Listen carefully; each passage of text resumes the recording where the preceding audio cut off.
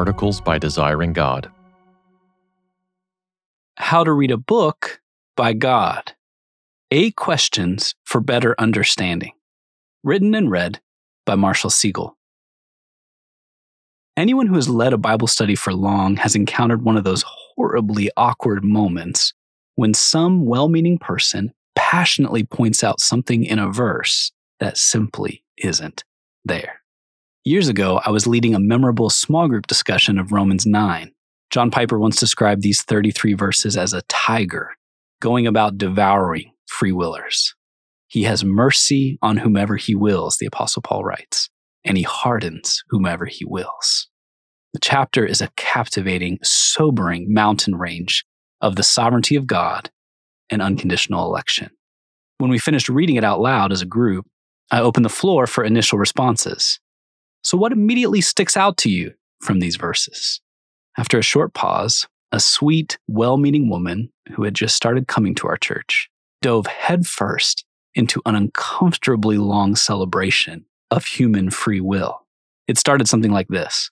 I just love that God gives us the freedom to believe or not, that he doesn't make the decision for us, that he leaves the choice up to us. I mean, it wouldn't be right for him to choose some people and not others. It was as if she had done a belly flop into what we just read. But it was more like 20 belly flops because she just kept going and going. She wrapped up the wild splashing with a bow. So yeah, that's what I saw. Everyone else in this particular circle knew enough to see she had missed the point entirely. They knew she was staring at apples and somehow seeing a longer, thinner yellow fruit with a peel. Unfortunately, all their fumbling 20-something leader could manage to say in the moment was, well, those are some thoughts. What does meaning even mean? The distance between that young woman's thoughts and what Romans 9 actually says holds a critical lesson for ordinary Bible reading. Every book and verse in Scripture has a specific, original, and unchanging meaning. Behind every chapter we read is a real man with real convictions and real objectives, writing to a real audience with real needs and real problems at a real time in history. And what it meant then, it still means now. Joe Rigney writes, whenever we talk about meaning, we are talking about persons. If there is meaning, there must be a meaner. Meaning exists only when someone has meant. The Bible doesn't say what we want it to say or mean what we want it to mean. It says what it says, and it means what it means. Good reading then begins with recognizing and embracing that meaning, whatever it is. That means we don't start our devotions by asking, what does this mean for me? We start with the harder question, what does this mean?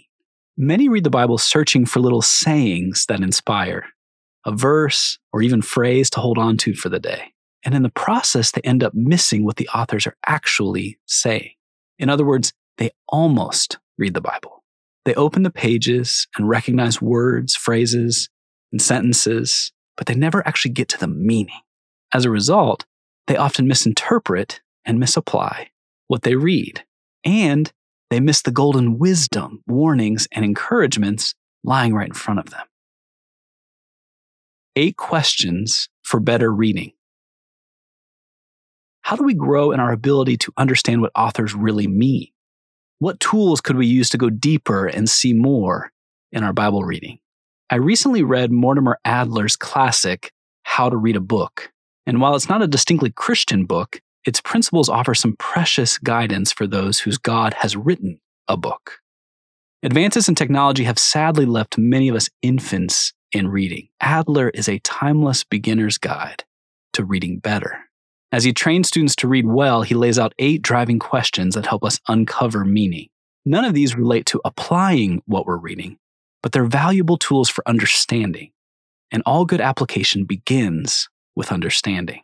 I'll model how to work through each of his questions using one of the most familiar and beloved chapters in all the Bible, Psalm 23.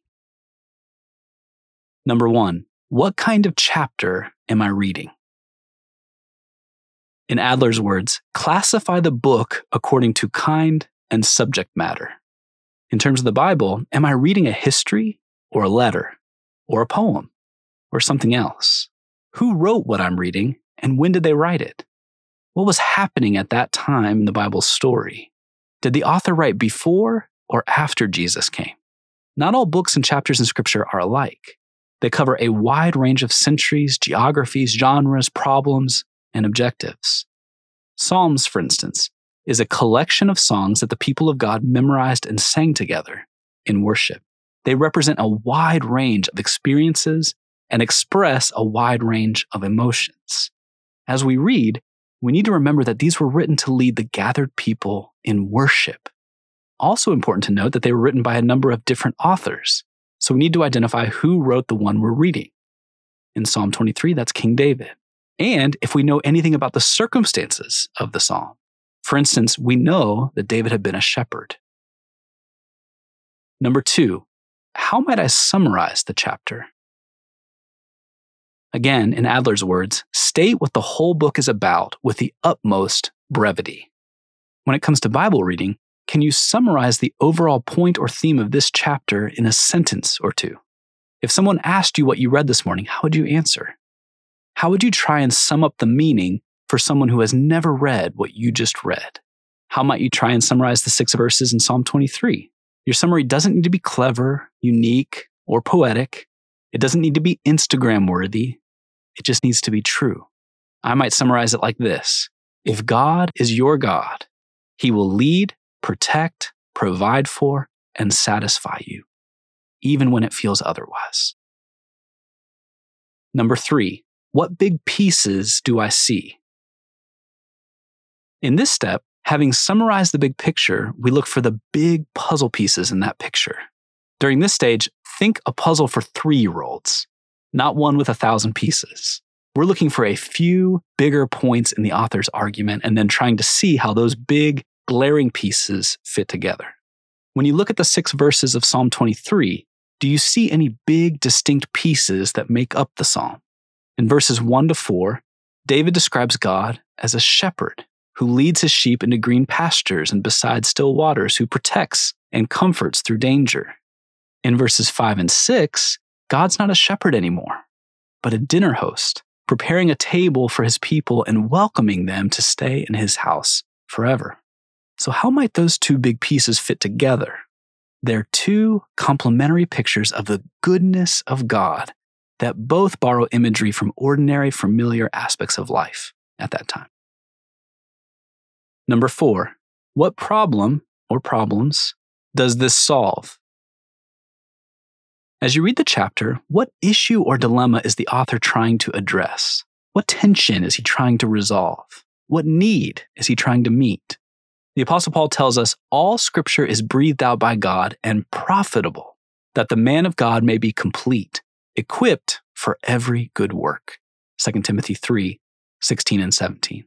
So what makes these verses profitable? How in particular do they teach, reprove, correct, train, or encourage us? What problem inspired David to write Psalm 23? What sends him searching for words and drives him to think about green pastures and full tables? Because he knows life doesn't always feel like green pastures or still waters or full tables. He's reminding himself and all the others that God draws near even when he feels far away, that he vigilantly protects us even when we feel fragile and vulnerable, that he opens wide his table even in the moments when we feel hungry and unfulfilled. In other words, the psalm unveils the reassuring light of God's steadfast care for us in the disorienting darkness of our fears. Number 5, can I explain the key words? Are there words in this chapter that seem especially important to the author? Maybe he repeats a particular word, or maybe the word appears in an especially important verse, or maybe the word itself simply carries unusual weight or significance for the author. We often fail to understand the meaning of sentences and paragraphs because we failed to come to terms with the author. We're not hearing or using words the same way he does. As you look for keywords, are there any words you can't define or explain? If so, then you cannot fully understand the meaning of this verse or passage. It's easier than ever to look up a definition. Even better, Search the word in the Bible to see how this author or others in Scripture use it. Make sure you can first define all the words, and then try to identify the ones that seem most significant to the author in this particular chapter. What words might that be in Psalm 23? If I had to pick one, it would be shepherd. And before you assume you know what that word meant for David, you might give it a second, longer look. Many of us today are extremely far removed from the harsher realities of shepherding. David wasn't. Yes, he was well acquainted with green pastures and still waters, but he also knew valleys dark and dangerous enough to be called death. He knew lions and bears and wolves. So for him, the shepherd wasn't merely a gentle, peaceful man petting sheep, but also nature's great warrior. In other words, he saw strength and courage in the shepherd that we might miss today. Number 6, which sentences seem most important? Similar to the previous point, now try to identify the key sentences in this particular chapter. The most important sentences can appear at the beginning of a passage, or at the end, or somewhere in the middle. Where does the author's burden or aim come into greatest focus? Which sentences help make sense of all the others? In the case of Psalm 23, I submit the two most important lines in the poem are the first and the last. The Lord is my shepherd. I shall dwell in the house of the Lord forever. You can almost hear David saying, if you only hear two things in these 6 verses, I want you to hear this. The Lord is my shepherd, and I will live in his house forever. Every other line is supporting those 2 lines, trying to help us understand those 2 promises and realities. God will protect and provide for me, and he will bring me home with him. Number 7, how do the sentences build on one another? Having identified the most important sentences, now try to discern how the rest of the chapter supports those sentences. Before, we worked with the bigger puzzle pieces. Now we're breaking them into smaller pieces and fitting them together. In this step, it's particularly helpful to stop and study the words many of us overlook completely. For, and, but, if, unless, then, therefore, and so on. We might rush right by these connecting words, but they're often giving us the answers. They're telling us how the pieces fit together. For instance, in Psalm 23, I will fear no evil, for you are with me. How can David live without fear even when he's surrounded by fearful enemies and dangers? Because, for, he knows God is with him and stays with him, even in the valley. As another example, you can also see how the first several lines clearly build on the first verse.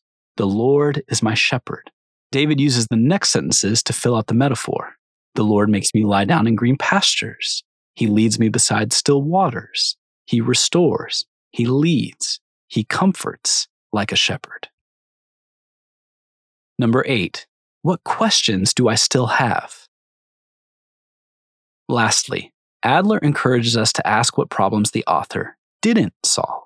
When it comes to merely human authors, they might not succeed in addressing the question or tension they set out to address, or they might create whole new problems in the process. The Word of God, however, is perfect.